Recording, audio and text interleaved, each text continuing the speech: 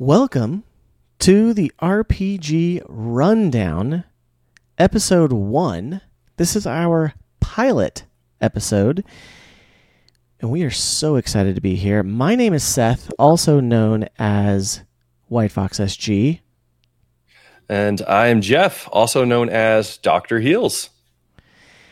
And like I said, we are so happy to be here in this inaugural episode of a tabletop RPG podcast. Jeff and I have been playing together. We've been fans of the genre for multiple years now. And we just thought, hey, we should start a podcast and just talk about it. Also, just as an excuse for us to just talk about these things more often together.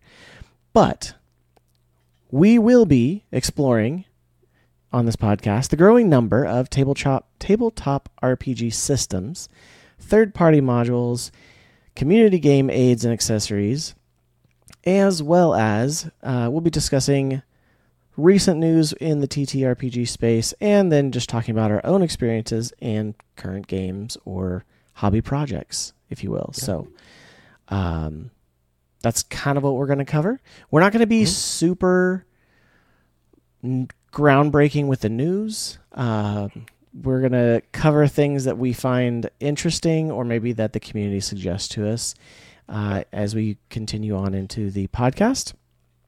But first of all, so that you all know how we got into into tabletop RPGs and a little bit about our history, we're just going to tell you that. So I'm going to go first because if you are in either of our communities, you know that I introduced Jeff to the world of tabletop RPGs. He did, yeah. And so he's guilty for that. I am guilty for that, and that's okay. That's okay. I am happy to be guilty of that because you have done some awesome things with it, and we're going to get to that later. But my first experience with an RPG of any kind was actually in the 90s as a 9-10-year-old, and it was with MechWarrior, the RPG. Okay, it was the second edition, and I never played it. We literally had the book so that we could create mech warriors or pilots for our mechs in the Battletech universe, which was our tabletop miniature war game that we had. And so we just had it because it had all the cool things on how to create a character, and so we just created our characters, and then we just played kind of RPG light in the miniatures war game. We didn't do any of the official tabletop stuff. We didn't have special rolls or die outside of that. We had very little RP, but that was my first experience with any kind of RPG book. Somewhere after there, I remember my cousin having the Star Wars D6 roleplay box, like the intro box. And I think I read through it a couple times. Didn't really get to play it much then. And then I really wouldn't touch anything until I got to my late 20s. Was married and got invited by a friend to play D&D. And it was funny. We started with 3.5 actually, because D&D 4... 4th edition was about to come out, but it wasn't out yet. And so I think we played 2 sessions with 3.5, and then we switched to 4th edition because it came out. Played a campaign, lasted probably 6 sessions, and then kind of stopped playing D&D for a while, and picked up the Star Wars Fantasy Flight Genesis system. Nice. But before you move on, though, I do want to ask, what was your thoughts of 4E? Because I know Matt Colville is a huge fan of 4E. Yeah. So I'd be curious to know. Absolutely. And this is open discussion here by all means. 4E was fun. It was very combat focused. It was almost like they kind of went we have video games, and right now the biggest one that everyone knows about is Baldur's Gate 3. Fantastic game, but it is based off the D20 system. And Baldur's Gate 3 is based off of 5th edition rules. But, with 4th edition, they kind of tried to take some of those video game mechanics, I think, and incorporate them in the tabletop version. I was not an expert by any means, but there was... so the differences that you would be familiar with 5e is that instead of having spell slots of different levels, you had spells, but they were cantrips or at will spells, meaning you could cast them as many times as you want. Right. But they were called at will instead of cantrips. Then you had some that were you could use like once or twice per encounter. And so they would have a limit on how many times per encounter you could use them.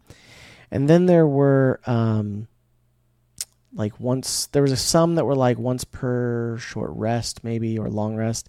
And then there were some that were daily. And so, usually those were like your big spells. Yeah, big ones. You only got to use them one a day. Yeah. And so, but like I said, it focused a lot more on combat. There was a lot of metagaming. I was still new to it. We had other people that were new to it. We had someone that was like, he tried to be everything that was awesome that he could think of. So it was like, I'm a, ranger, rogue, ninja, assassin, spec ops. Oh yeah, absolutely. He kept using the word spec ops, and we're like, this is fantasy. Yeah. And so we're like, okay, nice. Yeah. And this was like, it was like he didn't know what he was going to play, and I had said I was going to be one thing, and then he basically tried to do the exact same thing, but also add in like all the other cool things. And I was like, okay. There's one of those at every table. That's just there is goes. Absolutely, and that's okay. But yeah, so that, like I said, it was fun. But other than that one campaign in 4E, we didn't really I didn't play it again. I played another one that was like 1 or 2 sessions, but that was it. And then for a long and basically I kind of stopped because the Star Wars Fantasy Flight role-playing game, which is their Genesis system, came out about that time, and I was super excited about that. So played that for a long time, bought all the core books across multiple years.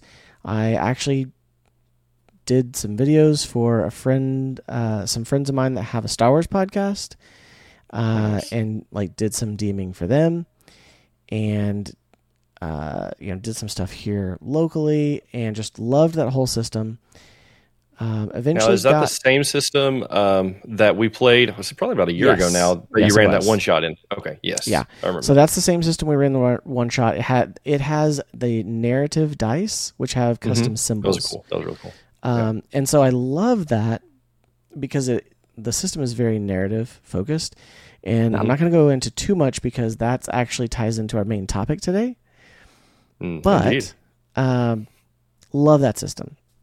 And so I was heavy into that. Okay. Then came back to D&D when 5th edition came out. Had some other people invite me to come back and play. And along with that, I just started really getting excited about different kinds of RPGs and started looking around. I ended up backing on Kickstarter Tales from the Loop. It was the first one I backed. And I backed it, and this is what was funny. Tales from the Loop was like perfectly timed. The Kickstarter launched, okay, and it was, or actually first there was an art book that came out from the guy who did all the art. And then they were like, hey, we're going to do a Kickstarter. And while that Kickstarter was about to launch, or right after it launched, guess what show became a #1 hit? Stranger Things. Oh, yes. It literally launched on Netflix like the same time that the Kickstarter was going on for this. And so it became hugely popular, and it was fantastic. So, oh, that's awesome. Yeah. Also, that same company put out another one a couple of years later called Forbidden Lands, which was a old school fantasy kind of RPG, very sandboxy, and so I liked that. And so yeah, since then, I have backed multiple RPGs and not played them yet. And I have bought books for them. I have downloaded, quick start guides and stuff like that. And then just, it's been a lot of fun since then. But 3 years ago, approximately, I'm hanging out in DrHeals chat on Twitch.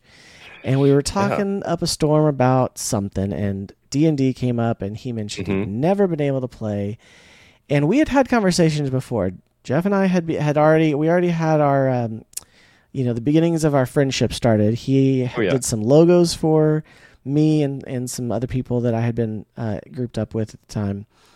And so I was like, hey, well, I could totally DM a one-shot for you if you want to play. Because you've never played. And he's like, yes, absolutely, let's do it. He said, I've got a buddy who wants to do it. And then I said, okay, I'll see if I can get a few people that I know who, are veterans who can come in and they can play with us. It was Austin LCG, for anyone who might know him. And he brought 2 people with him. And so we had a full party of 5. And we played the first session. We started with a pre-written module out of Explorer's Guide to Wildmount, which was a Critical Role resource book. And we all loved it so much. Everyone was like, so we're going to do this every week, right? And that was what was absolutely. Like, I was thinking we're going to maybe do a couple of sessions and, but no, it was like, we need to secure all of the social media. We need to create channels. We need to we're gonna do this every week, and we're gonna stream it every week. And so it blew That's up. something with us. We don't do anything small, guys. We don't. If we're gonna do it, we're gonna go big with it. Yeah. And it doesn't help when you've got Jeff, who is very creative. Myself, I'm a creative person. Austin was a creative person. I mean, he's like a major videographer. And I've got to tell you some cool stuff that he's doing later too, because it's mind blowing. Like, oh, that's awesome. Okay. Yeah. Like Star Wars level stuff, not Star Wars, but there's a relation there, and you'll be like, okay, that's amazing. But okay, cool. He's doing some cool stuff. But we played through a campaign. We got through a year with the same party. After a year, Austin had to drop out because of changing of jobs. Jeff dropped out because of life changes with his stuff. You were there for like a year and a half, though. It was like it was like a year and a half, yeah. And if anyone knows me online, I'm a very late night streamer. Absolutely, 11 p.m. to 2 a.m. is my Central Time is my time. And our games, of course, they have lives and they like sleep more than they like coffee, I guess. I don't know. But so I end up having I could not make the 9 o'clocks, and so I do miss it. I'm hoping to come back for a guest role at some point in your new campaign. Dude, you should. Yeah, I definitely want to. Yeah, it's getting exciting. Let me just put that. Austin's back too, if you didn't know. I know. I've been seeing that. I'm still in the Discord, so I see all the stuff you guys are talking about. Fully back. He is fully back. That's amazing. I want to come back. And I was like, yes, absolutely. So things are going great. We have a whole new cast besides him, which is even more fun. That's awesome. But that was Jeff's introduction. So go ahead and give your version or your experience now in the tabletop, and include all of your extracurricular hobbies on the side that coincide with it as well. Okay. All right. I'll do my best. So I'm far less experienced than Seth is. Obviously, he's the one who introduced me to it just a couple of years ago. But as you were talking, I actually I think that I have a somewhat RPG related introduction that happened way earlier in life that I didn't really think about. Whenever I was in when I was in fourth, maybe fifth grade, I had a friend, and I always hung out with. I don't know. I was an athlete. I love playing sports, but then I really got along better with the nerdy guys. And so I hung out and we played games and stuff. And now that we're talking about it, my buddy was an amazing artist, and he drew up characters for all of us. And mine in particular was, what's the reptilian species from Skyrim? I have no idea. Eric, I don't know. Anyway, it was like whatever that was. And like, as you were telling your story about starting back with Battletech and stuff, I'm like, we did something pretty similar. Like we had drawn up characters with like crazy fantasy names and like we RP'd those characters and stuff. I had no idea back then. But I would say that's probably my introduction to the RP genre anyway. And so, yeah, then my first real introduction was actually playing Dungeons and Dragons, right, with you whenever, and I remember like starting out, and this is probably how most people start, but starting out like it's a video game. And I'm like, okay, because I'm wanting to play a cleric because DrHeals, I like to play the healer. I like the support roles. It's on brand. Yeah, it's on brand. And so I'm like playing a cleric and I'm like, but can I use a bow? And you're like, no, you can use anything. Are you proficient? And I'm like, no, can I shoot a bow, dude? But that's one of the things I had to get through is like in D&D, you can do anything. The question Absolutely. is how good at it are you going to be? And so it took me a little while to figure that out. But I mean, we played like 2 or 3 sessions and I remember just being stupid hooked. And then Seth made the mistake of missing a day and giving me the opportunity to DM for the first time. Yeah. And I DM'd a one shot. And it went absolutely horrible because everything I had written went out the window when the 2 people I was DMing for both played rogues, and one was an assassin and one was a thief, and I just assumed they'd be good guys. I was mistaken. And so, but yeah, as soon as I started DMing, like I started kind of doing something on the side. We ended up starting up an in-person campaign. After church, we started up a campaign. And so I ran that campaign while playing in Hearth and Hammer. And yeah, so I'm also one of those people, like when I get into something, like I go kind of overkill, like hyper focus on it. And so like I ended up DMing an in-person campaign, DMing a campaign on my own channel, and then playing in Hearth and Hammer until eventually my scheduling got all messed up and I had to step back out of Hearth and Hammer. And I've done like kind of the side stuff you're talking about over on my channel. I've done a variety of things. I have my own world that we play in. The world is Maradonia, and it has its own kind of fantasy, but ties to like the early American frontier is how I kind of picture it. And so over there, I ran a campaign for a long time called Crosshaven, which was a open campaign. And so each week, 5 different adventurers from the town of Crosshaven would answer a quest on the board, and they would go out to do it. And all the while, there's like continuous developing stories and bad guys that are gaining leverage. And so it was really cool. And we just recently stepped back from that. And I'm not going to go too far because I know we're going to talk about our own adventures later on.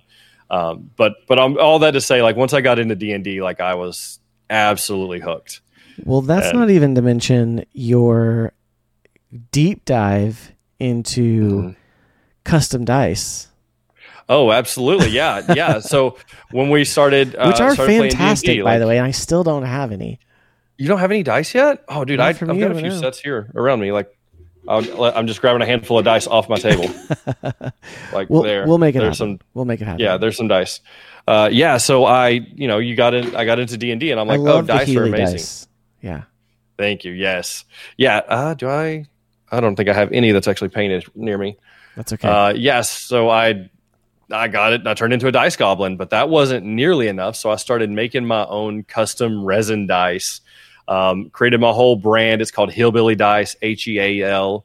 And it's still, I still make dice, not as frequently as I was. I've definitely got to get back into it.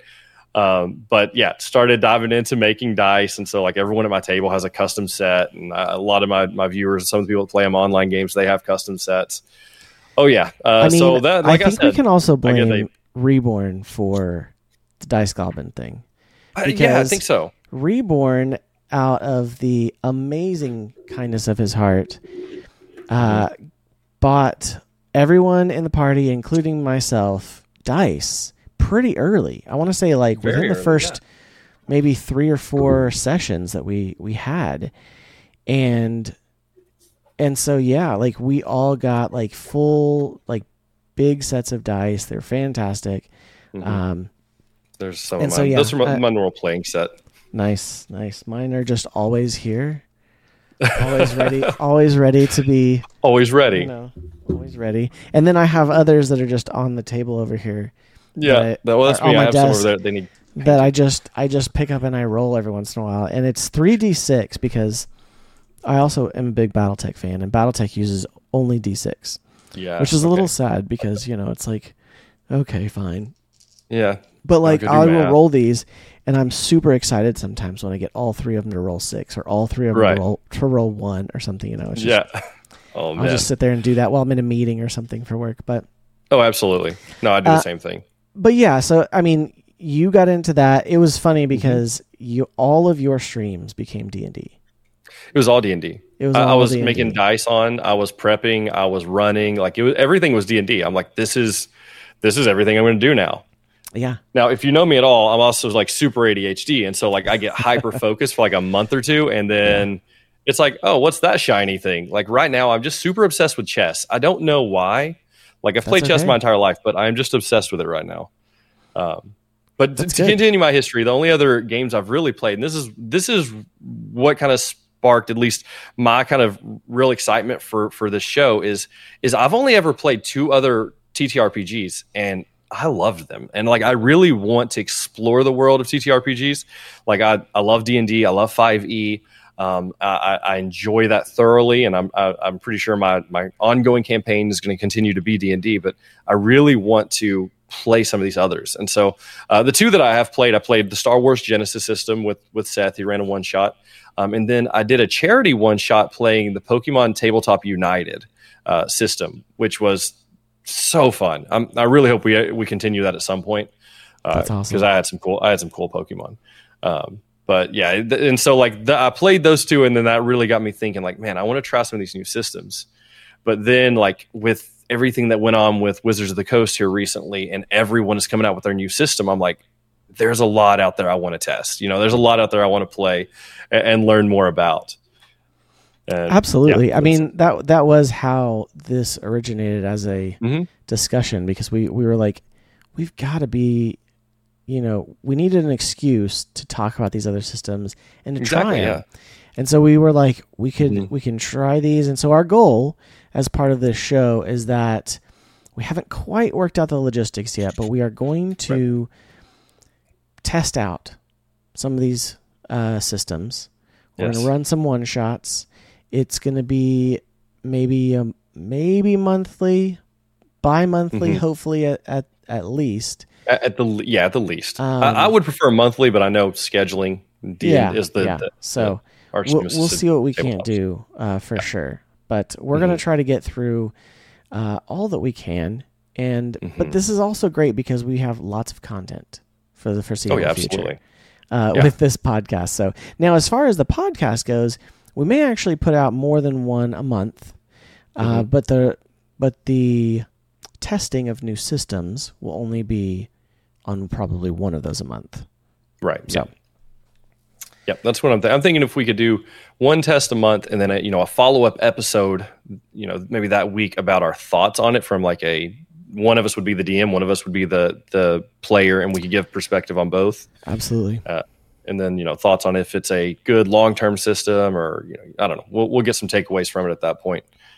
Awesome. I know my list of ones I want to test is growing daily, it seems like. I know. We have a growing list. We both keep adding to it, but read off some of those, and then I'll read off some of them. Of the ones that we want to try. These are just things that we're excited about.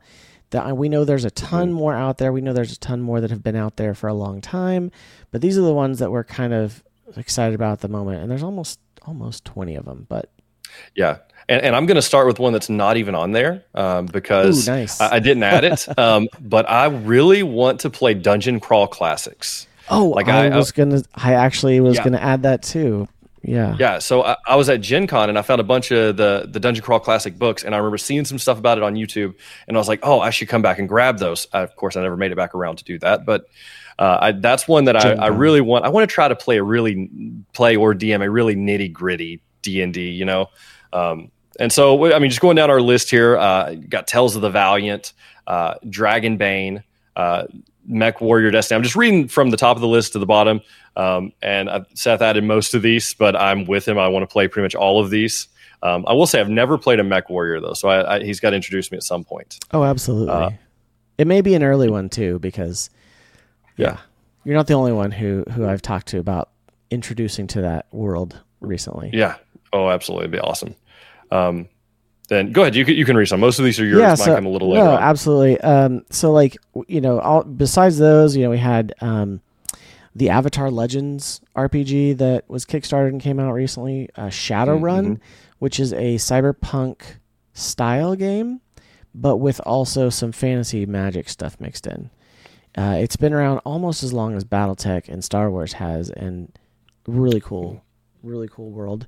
There's also some fantastic computer game RPGs based off that universe too. There's one called a Bag RPG, BAG, and it's actually by a Christian author. He came out with cool. So that's his like kind of generic system, but he kickstarted a kind of like gritty sci-fi RPG, and so that's still in production. It hasn't come out yet, so I'll have more on that later. But Pathfinder and Starfinder, they're always there. I'm always curious, but they are very heavy. So I'll be like excited for a little bit, and then they get pushed down the list. But then there's there's Humblewood, which is fun, cute animals I'm excited about. Yeah, Humblewood is really cool. City of Mist is like a modern, detective noir kind of one. Okay. It's kind of cool. I actually backed it and just like at a base level a long time ago too. Take over there some. Yeah, so Daggerheart, obviously, I will say just a little story here. At Gen Con, the only thing that I wanted to test play was Daggerheart, and I'm pretty sure it was booked up months in advance, and I had no idea.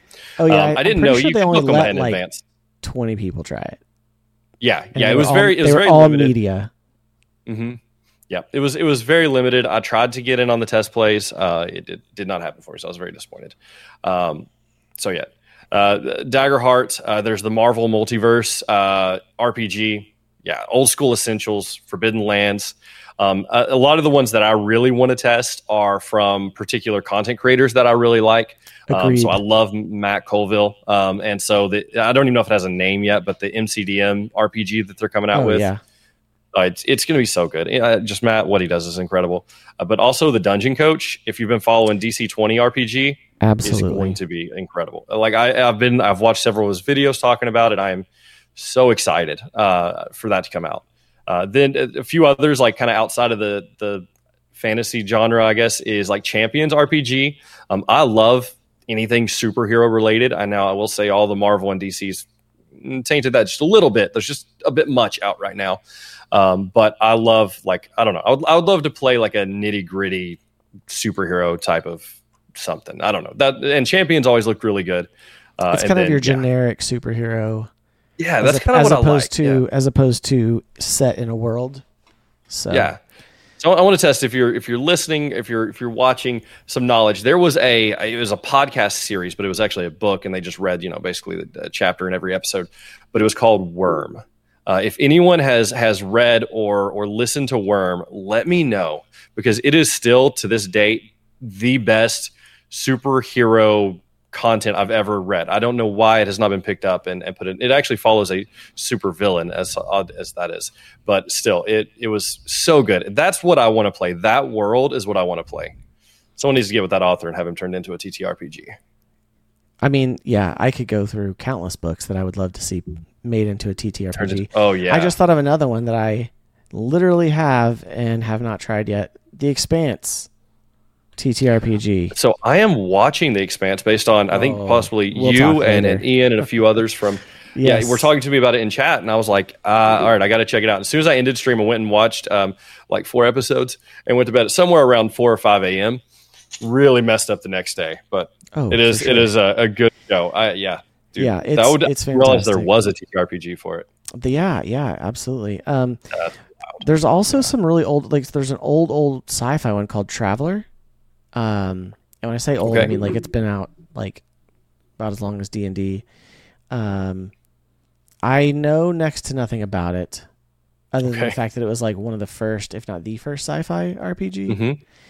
But there's a modern version, like a modern printing, and I happened to just see it in a new game shop that I went to go visit recently, and I was like, oh my gosh, like I would love to try this. So there's that. There's there's also Lord of the Rings and Legend of the Five Rings, which are completely different, but they both have the word rings in them. Lord of the Rings is obvious, and I'm pretty sure they just started a Kickstarter for an expansion on that one. Yeah. And then Legend of the Five Rings is another one from Fantasy Flight, which is not Fantasy Flight anymore. Their RPGs are all under Edge Studio now. So, but yeah. Anyway, there's so many. We have a lot of content that we can pick and choose from as we please. So, yes, I will say another one. Just throw it on the list too. The Fallout RPG. Like, I'm a huge fan of the Fallout series, and I actually have a book for the Fallout RPG. I think it's just the character creator. Didn't realize that when I bought it. Nice. But I do have it. Yeah, They actually. I mean, I have one of the books. I this is why. This is why. You know what? I don't know. I know it exists. I know nothing about where to find it, but I'm pretty sure there's also a Transformers RPG. Oh, that could be wild. Oh my gosh. But also, if you're watching on YouTube, if you're able to, leave us a comment. If there's one we're missing and you'd love to see us check out, talk about, and maybe test play, leave it down below. I mean, we're constantly adding to our list. We probably need to put a rankings out there. In fact, like, I've been watching a lot of fantasy football, and rankings are a big thing. We should probably have rankings to see what we're actually going to play. I agree. We can vote on them for sure. Also, we are on Twitter. It's our only social handle at the moment, but you should definitely check us out. And we've waited halfway through the episode to say it, but it is at the RPG Rundown on Twitter, on X. You know, on X, yes, on X. I've got to call it that. But yes, at the RPG Rundown, and you can find us there for now. That's the only way to contact us for now. We have some things in the works, so there won't be the YouTube won't be up yet, like immediately. So the VOD for the right now is going to be what you see on DrHeals' Twitch channel, and then I'm not going to say anything on the recording yet, but it's going to be. We have some things planned. It's going to be excited, and honestly, the recording has graphics already on it, but. So that's beside the point. We'll add that in later at the end as part of that. But anyway, so yes, part of the goal is to play these systems, provide just feedback, just our experiences on it. We're not experts, but we just like RPGs. I think both of us can agree there's something that bringing people together to collaborate on a story is something special. And it's even more fun when you get to bring new people to it. Yeah, I agree. So. And I think that's a kind of an interesting take we'll be able to have on these systems when we test play them too. Is like, neither of us are professional DMs. Neither of us do this full time, and we're going to be playing this with real individuals who are going to be learning the game. You know, probably a day before we play it, and so it'll be. We'll be able to give a rating on, hey, how easy is this thing to pick up and actually play? You know. So. Yeah, I'm looking forward to it. I thought it'd probably be really fun. Well, let's move into our next segment for now. That was a lot of introduction, who we are, what we're going to be doing, but we're also going to have some news and stuff. We're not going to go into a whole bunch of news today, but we are going to talk about an upcoming RPG that we're excited about. We're going to talk about Daggerheart. Of course. And, you know, it's supposed to come in 2024, so that's not very far away. But there are some things that we can talk about. I have read many articles. I've got a few pictures to share. So if you're watching the VOD, watching the YouTube, or the video version of the podcast somewhere, be sure to check it out.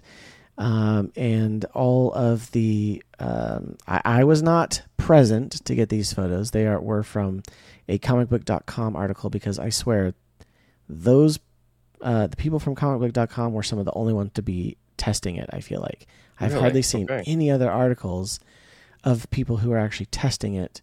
Everything else is just third-party people talking about what they did. So we're going to just follow in those footsteps. But why don't you let's switch over to our presentation. Okay. And I think why don't you go ahead and, read it out there for us. What is Daggerheart there? Yeah, so Daggerheart is a D12 based tabletop system from Darrington Press. They're the creators of Critical Role, Vox Machina, fantasy RPG designed for long-term campaign play, is what we've been told anyway. Designed for long-term campaign play and character progression. I don't know. I've been watching a ton of videos, read a lot of articles and stuff on it. It sounds amazing. Like it sounds like to me, it sounds like a really good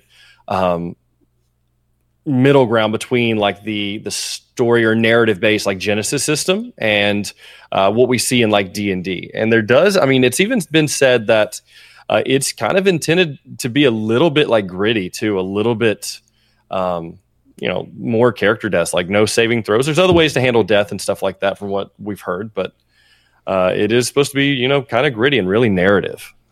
Yeah, death is supposed to be a lot more impactful.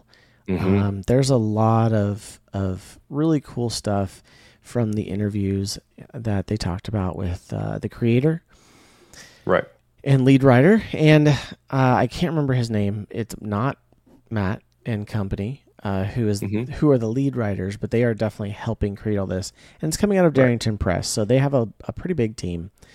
But one of the big things about this is that it is taking a different approach. It's not just a D20 system. It is 2D12. Indeed, yes. And D12s, I feel like in D&D, they are the least used of all of the dice. Maybe besides the D100, but but for the most part, they're the least used. And so I like it, and we're going to talk about some of more details about what it is. Right. If you're watching I was going to say, what's interesting about the 2D12 is they actually represent two different things too. And so absolutely, you have a hope dice and a fear die, right? And then you roll both, and even if you roll really high, if fear beats hope, it might not go your way. Yeah, we're going to talk about those mechanics here in a second. But just looking at the pictures, and like I said, if you're watching the VOD, these are from the comicbook.com article about it. So the article, and then I also took some screenshots from the video as well. They are a lot further along than I thought. Like they have they had some full promotional materials, like a box set even. And I love that it's like a box set because they have so many more pieces. They've incorporated cards into the character sheets. They've incorporated tokens. We'll get to that in a second, but there's it's really cool, and I like how I feel like with some RPG systems, you've got 3 pages for your character sheet, but you're really only ever looking at one. And I feel like this one so far, it's like you need to be looking at all 3 of them. So yeah, and we may come back to some of these images as we go further into it. But let's see.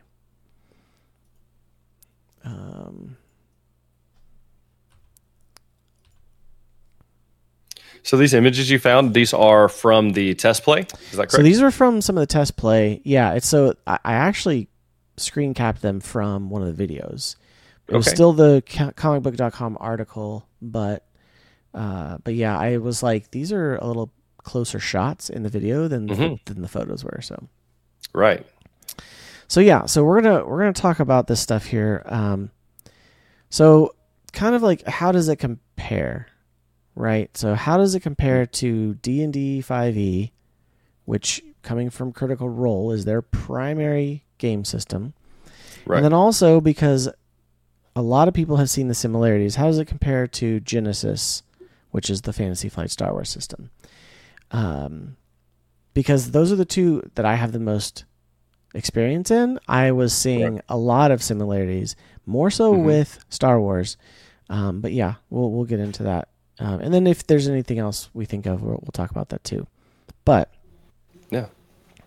But yeah, so like, again, looking at the images, they have cards, like a deck of cards that have all their abilities on it, like your kind of main abilities. And it's pretty awesome because all of the language for the spells or abilities are on those cards. And I know that in the interviews they talked about how they wanted to have that set up so that you don't have to open a book to look at the rules. Yeah, which is, I mean, awesome. I love that. I mean, there's already third-party makers that do that for 5e. I mean, absolutely. I have decks of cards for a few different, Magic users and stuff for D&D. Yeah. And now I do wonder, like, do you think that this will have almost like a trading card aspect? Like, do you think there'll be like rarities or cards, or do you think it'll just be whenever they release something, it's a pack for that new release? I think it'll be a pack. I think the initial box will be, the primary pack for it, and then I think like other source books that we get for like D&D and other games, we'll see a new box set as like an expansion, and it'll come with rules and a card pack. That's my thought anyway. That's kind of my thought as well. Part of it is because all these abilities too, not only like most of them are tied to different, I forget what they call them, but they're almost like different categories. And so they have these kind of symbols, almost like when you look at like the Pokemon trading card game and you've got like the fire symbol or, electric or whatever. Not saying that this is like that, but like where it's the elements, but like, there's a rogue ability in the image right now, and it has two different symbols on it. And, if it says Midnight and Grace, and I think the symbols correspond with Midnight and Grace, and so it's like your character may be able to select spells from either of those two categories, kind of thing, or abilities, maybe not spells, but and then also, so I don't know. I think it's gonna be cool. Right, I do too. Yeah, and that's one thing. So I noticed there are different types of cards as well. Whereas you have that one that's a rogue card, but then you actually have just like ability cards, and that's where you have your ability cards. And so I wonder if when you purchase, like, I mean, obviously your starting pack will come with everything you need, but I don't know. It would be interesting if they did mix, trading card genre stuff in there too. But yeah, I don't know that they will. Now that I'm looking at it, domains. That's the word I was looking for earlier. And they do have a mechanic to exhaust the cards that is kind of built into the character sheet. So, I think kind of like Magic or Pokemon, you can like probably tap it or exhaust it and it'll use it. So, but yeah, there's other cards besides those. There's character cards. There's, it's, I don't know. It's a really cool idea to incorporate. It's a cool take. I like the introduction of cards. I mean, but I think that's also really why I don't think they'll go with any kind of like blind pack collector stuff. Sure. Okay. I don't think there'll be any of that trading card game kind of mentality. Yeah, that's what I guess that's what I was thinking of. Was, blind packs. Yeah, I don't think they'll ever do that. And part of the reason is because then it becomes who can spend the most money to get all the cards. And then it's true. That loses some of the fun for it. So I think there are other card games, like Fantasy Flight, for example, had the living card game genre. And so it was kind of collectible, but you basically would just buy like the main box, and then you would buy an expansion set when they would release it, and they would release like 4 of them a year. And each one you would buy like the full set in the pack. And so it would be like a new set of like 30 extra cards. Right. And so they would release them. quarter one, you'd get the whatever set, and it would have 30 new cards to add to your collection, kind of thing. Right.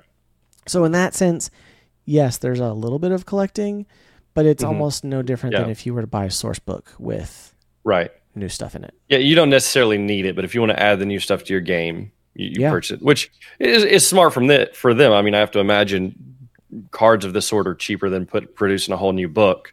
And then at that point, you have just ongoing monetization too. And they can print small books to go along with them. I mean, they don't have to print full, 200-page source books or adventure modules. So yeah, it'll be really interesting to see the direction they go with the physical products. So far, everyone has been super impressed with them, and the pictures that we're looking at, I totally agree.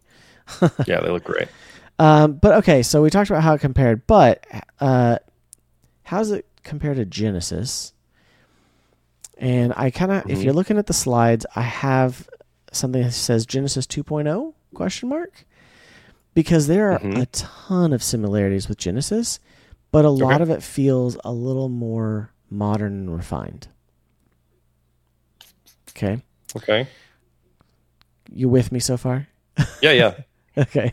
So you're more the Genesis expert, so I'm going to let you unpack that. Right. Absolutely. And so, so first of all, and obviously you were there at Gen Con too, so you can help compare from the Daggerheart side. But Daggerheart has 2d6, or 2d12 as a primary, the Hope and the Fear die. And in Star Wars Fantasy Flight, in Genesis, you had a dice pool. And the dice pool, you had positive and negative dice, but it was something where you had to build a dice pool. But it was still a similar pass-fail system. So in Genesis, you said, okay, my ability is... So in Genesis, you had ability dice. And so you would say, well, I am proficient in an ability. So I get 2 green D8s with custom symbols on them.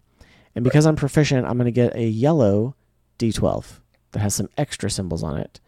The yellow dice are the only ones that have critical success on them. The green dice don't. They just have success, fail, and then another mechanic called advantage. Right. And then you would, to create the dice pool, you say, well, this is a average difficulty for a check. So average was 2 difficulty dice, which are purple, and they're 8-sided. And so then you would put the 2, you'd put your 2 green and 1 yellow together and roll at the same time that you roll the 2 purple. And so that's your whole dice pool. And you roll all of them, and then you count how many success symbols you get, how many failure symbols you get, and, whatever the sum total is whether you pass or fail. But you could also have 3 successes as the sum total, and so then that unlocks certain things. Like some of your abilities might be, oh, well, I hit you with 3 successes. That means it's like a bleed shot or something, Right.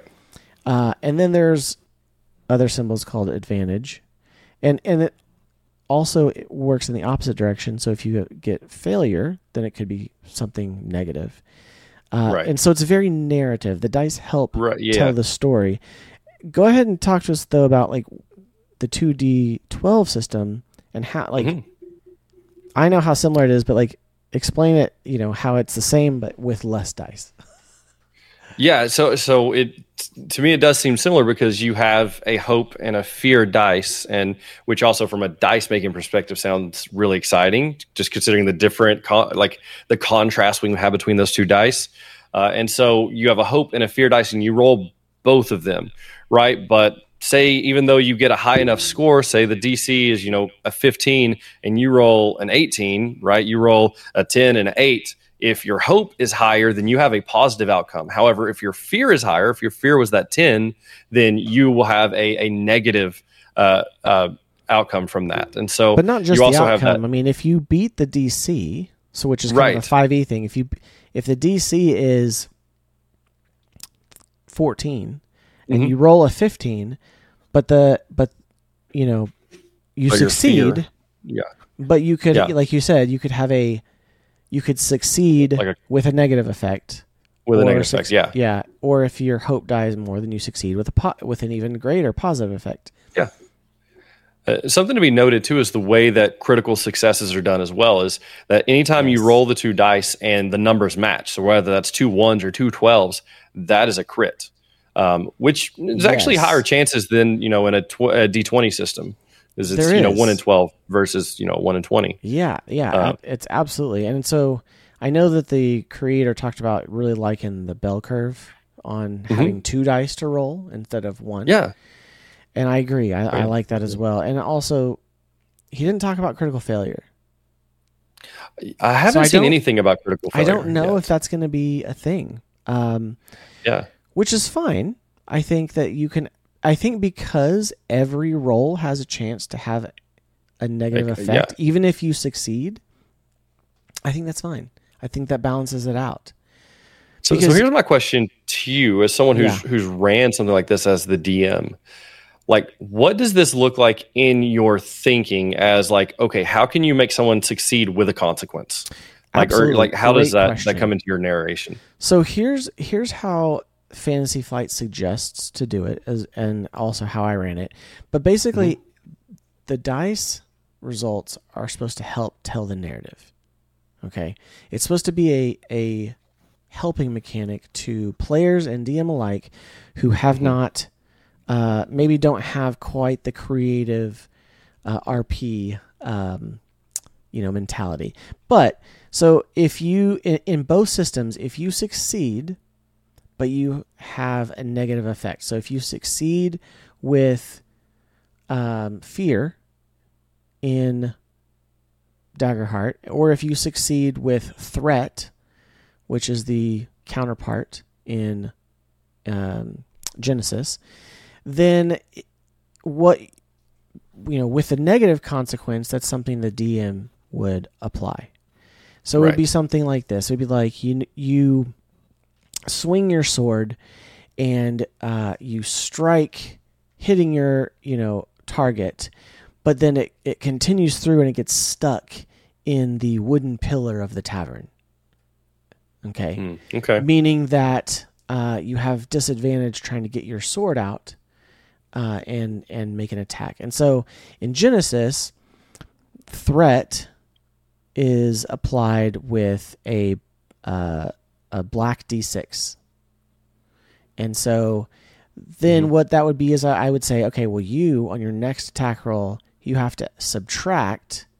You have to roll in your dice pool a black D6 along with whatever the normal check is. So it would basically add more of a chance for you to roll negatively. But not a lot, because half of the D6 was blanks. So it'd be like you'd have like 3 out of 6 chance, or to get a little bit extra of the negative consequences.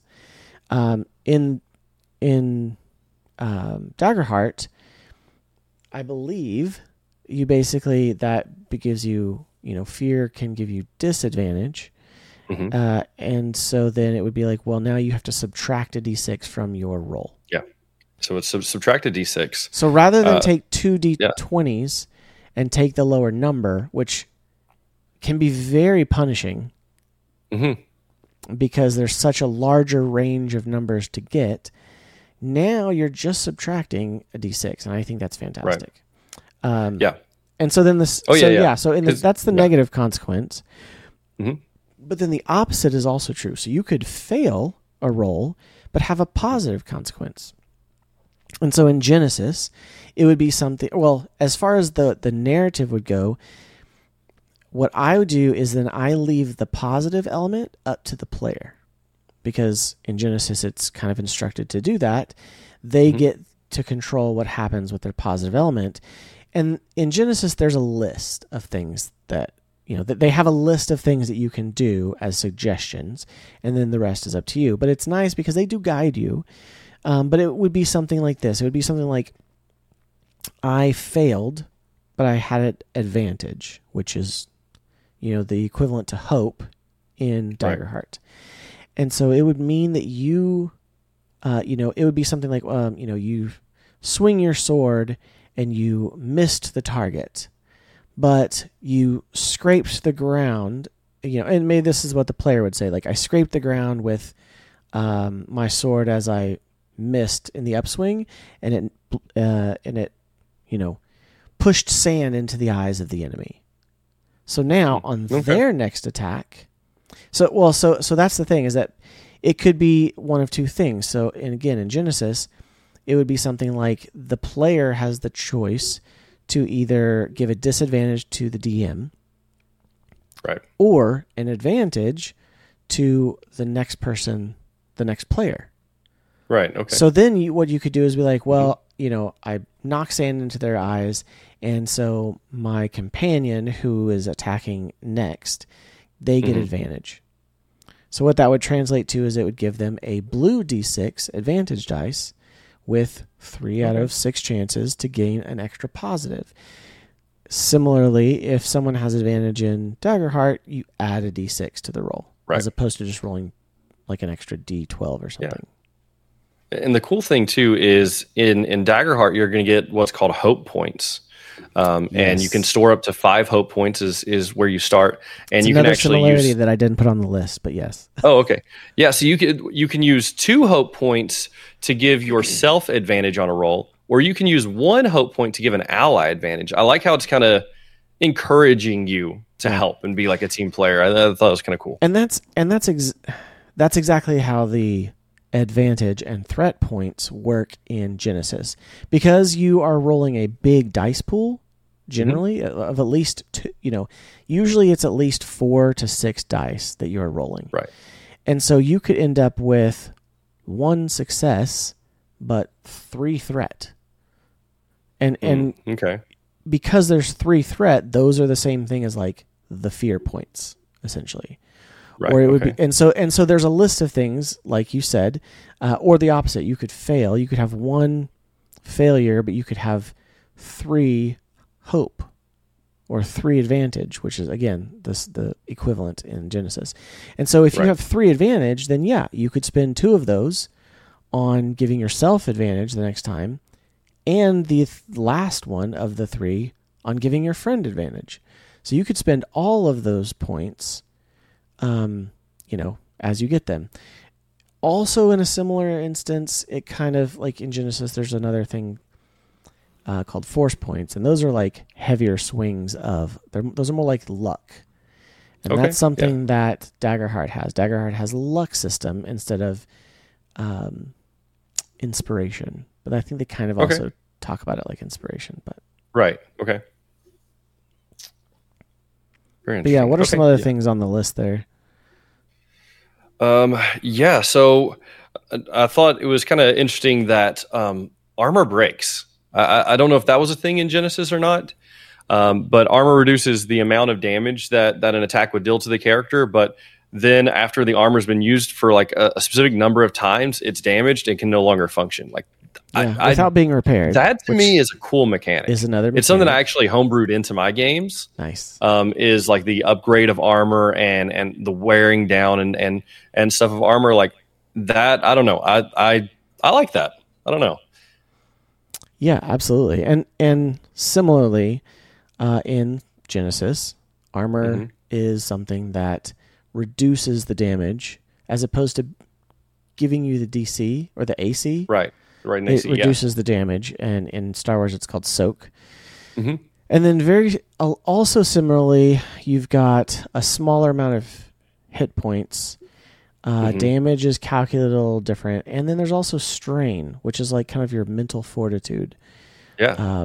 And so though they call it stress and Daggerheart. Yeah. And so Genesis and Daggerheart do it just a little bit differently.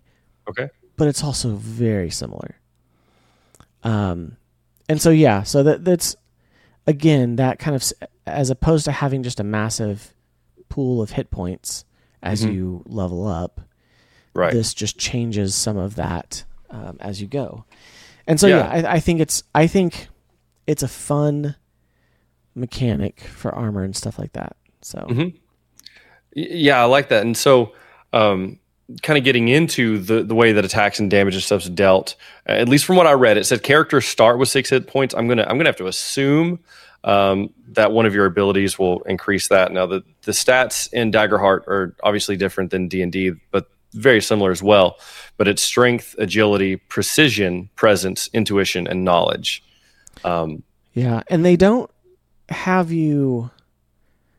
give you a ability score and then ability modifiers in Daggerheart. Yeah, I actually like that modifiers. too. They've simplified that a whole lot.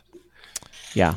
Well, and in D&D, that's a callback to how you rolled your ability scores. You rolled, specific dice to get those ability scores. So right. But yeah, that's one thing that's pretty awesome. Another thing that I thought was pretty fantastic, and this is where Genesis and Daggerheart differ a little bit, is that Genesis has it can get a little clunky in combat because you end up rolling so many dice. Now they have an app, an official app for dice rolling, which is very handy. But if you're at a table and you're rolling dice, you could be like, well, I have proficiency and I'm, I've boosted my skills because I've gained a few levels. And so I'm rolling, 3 green ability dice, 2 yellow proficiency dice. And then there's it's a hard shot. So that's 3, 3 purple, difficulty die. And then there's another, a red D12, which is even more negative. And then we've been in combat for a while. So I've got a blue die that's from advantage from somebody else. And then, and so then you're up to 10 dice that you're rolling for an attack. Goodness. Yeah.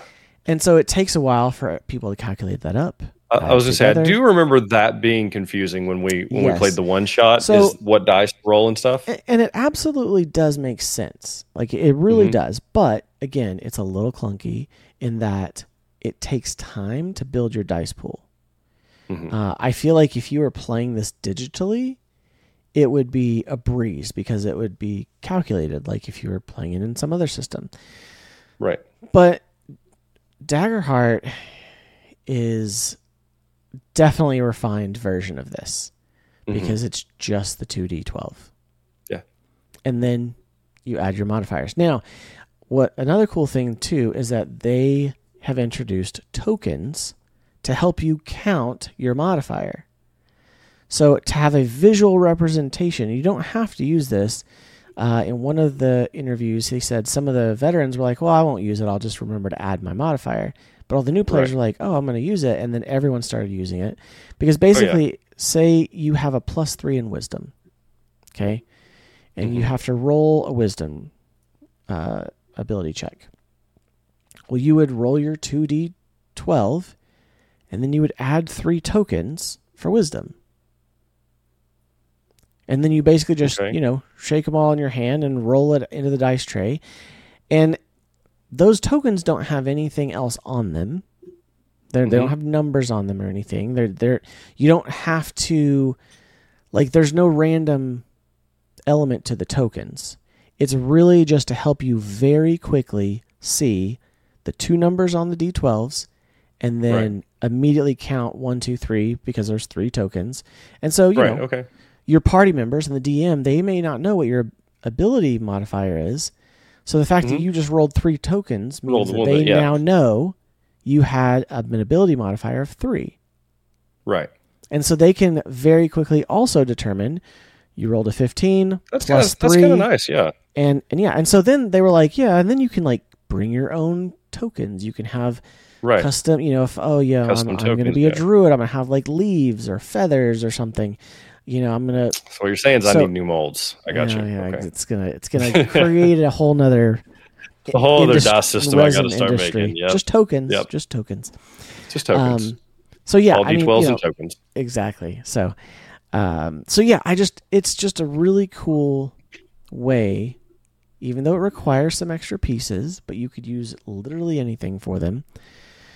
To to visually make it easier to see a roll result. Mm-hmm. Okay, that's a cool concept. I like that a lot. So I think it speeds up combat in that instance. So that plus the fact that it's only ever 2d6, or excuse me, 2d12, 2d12. Yeah. And then maybe a d6 that you subtract or add. Yeah. So something that's interesting too is in the combats is you actually have like a damage threshold. So there's 3 of them. So attacks and spells can only do 1, 2, or 3 points of damage based on whatever the enemy rolls, or I guess you roll as your damage dice. So if you break the minor threshold, go ahead. I mean, I think that's how much health you can lose, 1, 2, or 3, but the damage could be more. So you could take 9 points of damage, but depending on where your threshold is if you only lose 1, 2, or 3 right points. The hit points, yeah, right, yeah, that's it. So depending on like we're gonna have to the rules in front of us for sure before we figure that out. Yeah. So yeah, what I wrote down here is so they use the example of your minor threshold could be 4, your major threshold is 9, and your severe is 14. And so if the damage dice rolls a 15, you lose 3 hit points. If the damage dice rolls 3, for instance, you don't lose any hit points, but you do take 1 point of stress. So you store up stress, and so even though you didn't lose any hit points for that hit, you actually store up stress. And so once you get to 5 points of stress, every hit after that will do at least 1 point of damage, even if it doesn't break a threshold. But I think that threshold is even dependent upon how much armor you have.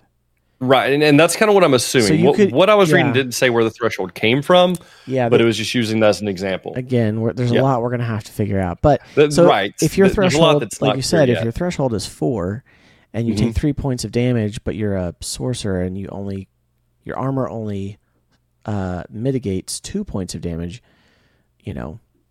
right?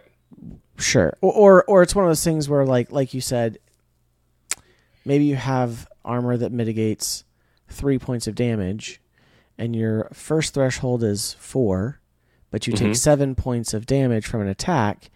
Well, your armor reduces it to be a first threshold, which then gives you the strains. We're gonna have to figure that out. We'll definitely have to wait till that's actually out. But that was kind of my understanding of it. It sounds interesting. Yeah, less numbers you're dealing with. Yeah, and although it's also interesting in that your conversion comes at applying the damage as opposed to rolling the damage. Right. That's what it sounds like. Yeah. So, and I guess my curiosity comes is how does that scale, right? If you have a minor threshold that's 1 point, a major threshold that's 2, a severe threshold that's 3, like does that ever scale from 1, 2, and 3? If there is a video interview. Okay. And he talks like the designer. Mm-hmm. Let's see. I'm trying to think who it was with. But yeah, he talks about in the interview. He talks about the fact that it does scale. Okay. So there's a way to increase that. So yeah, I think that's pretty awesome. The kind of the last thing on this list are experiences, and this was just something cool from Daggerheart, is that according to your background or according to the experiences you have in game as you go, you can basically earn almost proficiency in something. So like if you have an experience in, say you, from your background, you were on a pirate ship for a while. Well, now, if you have to you're on a ship somewhere and you have to climb the rigging, maybe you don't even have to roll for it. You just are able to do it because it's an experience that you have. Whereas if you didn't have that, maybe you have to roll, kind of thing. Right. So it kind of gives you that, in my limited understanding with what knowledge they've been able to give us with this preview, it was kind of made me think of like a ranger's favorite enemy, where it's a favorite enemy, I get advantage on it every time. Or I know some classes have the ability to, I don't have to worry about rough terrain because I'm in a forest, Right. Yeah. Stuff like that. And so I think that is kind of what they were going for. That's but cool it's concept. cool because it's something that's just ongoing, and then it sticks with you as you keep going. So right. So yeah, and they called it experience. Okay. That sounds cool. Yeah, I don't know. Like, I think I have limited compared to some experience with tabletop RPG, like different tabletop RPG systems, but I have at least played 4 or 5 of them. And to me, like, this Daggerheart just sounded so much like Genesis from Fantasy Flight, because it's narrative, but I think then it still has the ability to get crunchy in combat, which is fun for those of us who like to have the maps and the minis and stuff like that. So I think it's going to be a lot of fun, and I'm really excited for it. 2024 as a release date, who knows when that's going to be? Probably. Yeah. I would be shocked if it's earlier than summer of 2024. Right. Which is Q3. Which is cruel. It's just hard. But they also, can kind of go with whatever pace they want because they're publishing it in-house. So, so yeah, it just kind of depends on logistics at that point, I feel like. But right.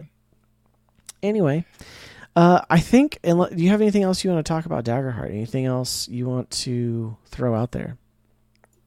No, I mean, I will say the one thing I read about death. So we talked a little bit about death in the beginning. One of the things I read is that when your character's about to die, at least at this point, there's 3 options. Again, everything's subject to change, but this is kind of cool. And as someone who has a complete homebrew death system, I like this. So one of the options is they call it a blaze of glory. And so it grants you an automatic critical success, like right before death. Like I could just see your barbarian or whatever they have that's similar, running in and taking this blade, going out in the blaze of glory. But then there's also lose hope to heal. And so you can lose 1 hope slot permanently. So you have a max of 5 hope slots. You can lose 1 and regain 1 hit point.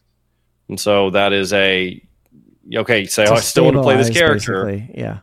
Yeah, exactly. It stabilizes you. So, and then there's roll hope and fear. And so you roll both. And if your hope is higher than your fear, you live. But if your fear is higher than your hope, let the dice decide. No, exactly. And so those are the 3 options. And I'm imagining this at my table. Death is such a big thing at my table, right? Like my in-person table, we always roll, all death saves are rolled in private. And if there's ever a tie, we roll that 1 roll publicly. And there's that big, anticipation. And I could just see, like, you're sitting there like, okay, your healer goes down. What are you going to do? Right? Like, because you have those 3 options. Are you going to risk it? Let the dice decide? Or are you going to go out in a blaze of glory? Like, how? And I could just see, the anticipation and the story that comes from that too. Yeah, I think that's pretty awesome. The blaze of glory, the fact, and it's, it's like, was it an auto crit or is it just an automatic advantage? Yeah, automatic critical success is what it says. Okay, that's right. Grants 1 automatic critical success. So it's that, like, you're trying to take down the enemy right before you die, Yeah. But you do die. That's also part of it. You do die. You die. I mean, you are dead. Now they said sacrifice your character for the party. Right. And they said there is resurrection, but it's like you can only do it like once, maybe twice with some ability, but limiting it and making death more impactful, I think, is pretty awesome. So yeah. Oh yeah. I think so too. Awesome. Well, let's move on from that segment. And is there anything you've been able to work on besides the amazing graphics for this show? Thank you. In the recent past, or is it more looking towards the future? So you mean in tabletop RPG wise, like any games we're running and stuff? Yeah. So I mentioned earlier about Crosshaven, how Crosshaven eventually came to an end, and what ended up happening with Crosshaven is, one, from a DM perspective, it was writing a brand new one shot every single week, and so it got taxing.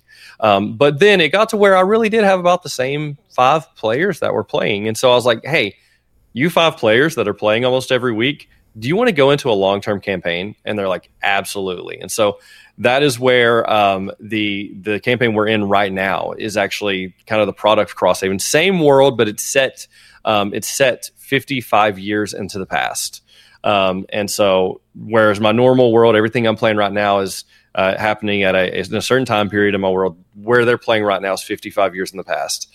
And that is that campaign is going really well. We are on about a month-long hiatus, and we've been having a blast with it. And I don't want to give out too much because, some of my players are in chat right now, and but there will be opportunities similar to how Crosshaven allowed more people to play. That was one of the things we decided on when we first began this campaign, is we wanted open to guest appearances. And so that is specifically written into the storyline, although we haven't gotten to that point just yet. That's my online Friday night campaign. Actually, as soon as we finish this podcast, I'm going into D&D prep mode for this Friday session. And so that has been a lot of what we're doing. And then as for my in-person campaign, Reborn, who was the guy that joined me when we first started with Hearth and Hammer. He is running a small campaign, and as soon as we finish his up, which should be getting finished up in the next week or so, we'll be jumping back into my big campaign in person. So that's where my TTRPG stuff has been right now. I'm excited to test some of these other systems because I would like to see what it looks like to move into one of these other systems in more of a long form campaign, and that might be something I do with one of my slots that I have. Maybe just pick try to one. Pick one. Yeah, that's kind of what's like. I would like Daggerheart to be it, but 2024 is a while away. We got time. Yeah, we got time for that one, and not to mention just from a content creation standpoint, I feel like it's going to be popular, and so doing an online long form Daggerheart campaign, I feel like we'll do well. It might not. There's going to be a lot of people doing it. There's going to be a lot of them. That's right. And so, I'm not sure what I'm going to do there. But as of right now, I'm running. I have the one Friday night game, and then I'll be having my in-person campaign starting back up in the next month or so. Awesome. So well, as you? for What's been going on? myself, so Hearth and Hammer still going strong. Mm-hmm. We have a whole new party, as I mentioned earlier, except Austin actually came back. Yeah. So he is back with it. It is a completely new homebrewed world called Zenelia. The players were on about the 14th or 15th session, actually. Nice. And so they have gone through kind of their first intro adventure, and they are moving into kind of the wider world exploration at this point. And at the moment, it took them into... it took them kind of out of the small, dangerous area where they were into we are on the front lines of battle. Mm-hmm. Yes. And so it's exciting, and they were like, oh my goodness, like, because they were teleported to a fortress to try to initiate communications again with this fortress because there was threats of invasion, and they basically see an army setting up to siege this fortress. Okay. They had an encounter with a scouting group. One of them went down. It was pretty fantastic. Yeah. But then they have made communication with a scouting party from the fortress and have made it inside at the moment. Okay, nice. So they're there. But it's fun because, like, basically with this invasion, it's the introduction of like cannons and firearms to this that's cool. to this kind of high fantasy world. Yeah. For sure. But the invasion is happening, and this shade mist force. The shade mist is kind of the mysterious boogeyman entity, from somewhere far off. Yeah. Think Lord of the Rings, Mordor, right? Shade Mist is the Mordor, and just like forces are starting to come from unknown areas. And so, they're bringing with them these new dangerous weapons. And so it's pretty cool. I have put a lot of stuff into this universe that I've created. Mm-hmm.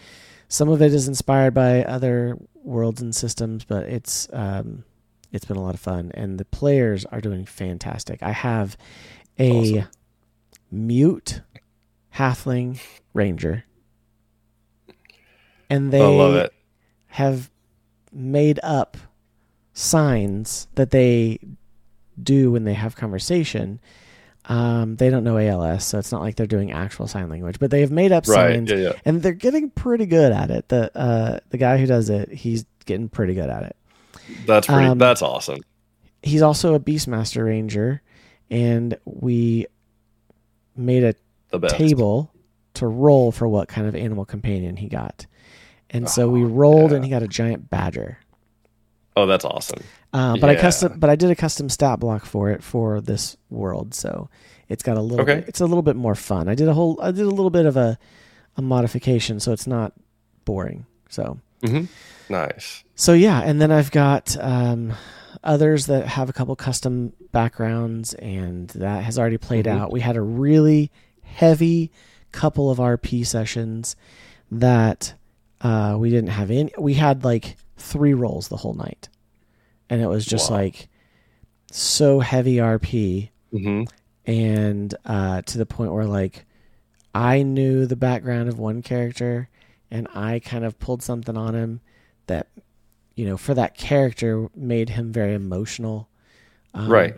But the others didn't know why, and so it was a lot of fun. It was really fun, and the players are doing fantastic. So yeah, if you want to check it out, it's Hearth and Hammer.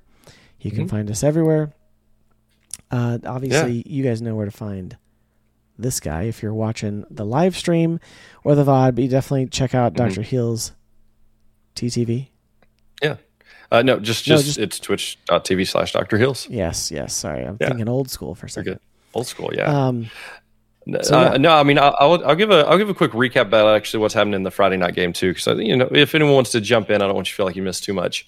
We're 5 or 6 sessions in, and essentially the party all comes out, and we have a very diverse party, and we have a dragonborn. A dragonborn. I think he's a paladin. Now I'm trying to remember. He's a artificer. He's a dragonborn artificer. Never mind. Dragonborn artificer. And then we have I actually have a guy playing my very first homebrew race, which is a Silmatar, and it's sort of an elf that has spent generations in the shadows. And so anyway, we have a pretty diverse party, but they were actually mistaken for a criminal group, and basically hired as the person who hired them thought they were the criminal group to go retrieve the orb of everlasting, and so they're basically in the process of going to that at this very moment where they got in a fight with a couple of bugbear on a bridge, and they just destroyed the bridge. I had two characters go down making death saves. It was quite well. So my Silmatar friend, he went down at the very beginning of the combat because he tries to keep his distance from the other ones, doesn't really trust them yet, and so he got back there all by himself against a lone bugbear, and it was a heck of a fight. And so right now, at this very moment where we left off, is they stayed the night.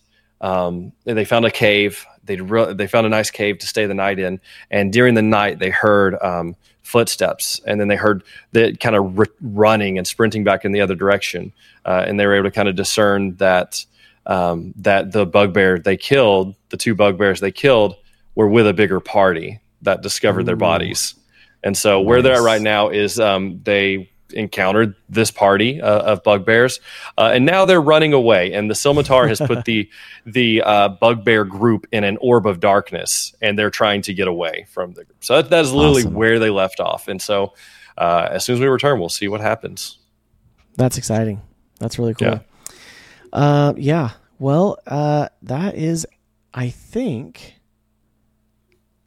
all we have on the agenda for this evening. Yeah, I think so. I think most episodes will probably be shorter, but we had a lot of introduction. We had a lot of discussion about where we're going to go with the podcast in the future. But we are excited for this podcast. We're excited because we are both we're both family friendly. We're both Christians, and that comes through in a lot of the content we make, but not in an overt and overbearing manner, as some might consider it. But neither one of us are ever, we're always open to talk about it, have conversations. And so that's part of who we are. And we just wanted to be able to bring that to the TTRPG space, because there is not a lot of that in the tabletop gaming space. There is, in my opinion, a huge need for people to bring the light of Christ to board game, tabletop gaming.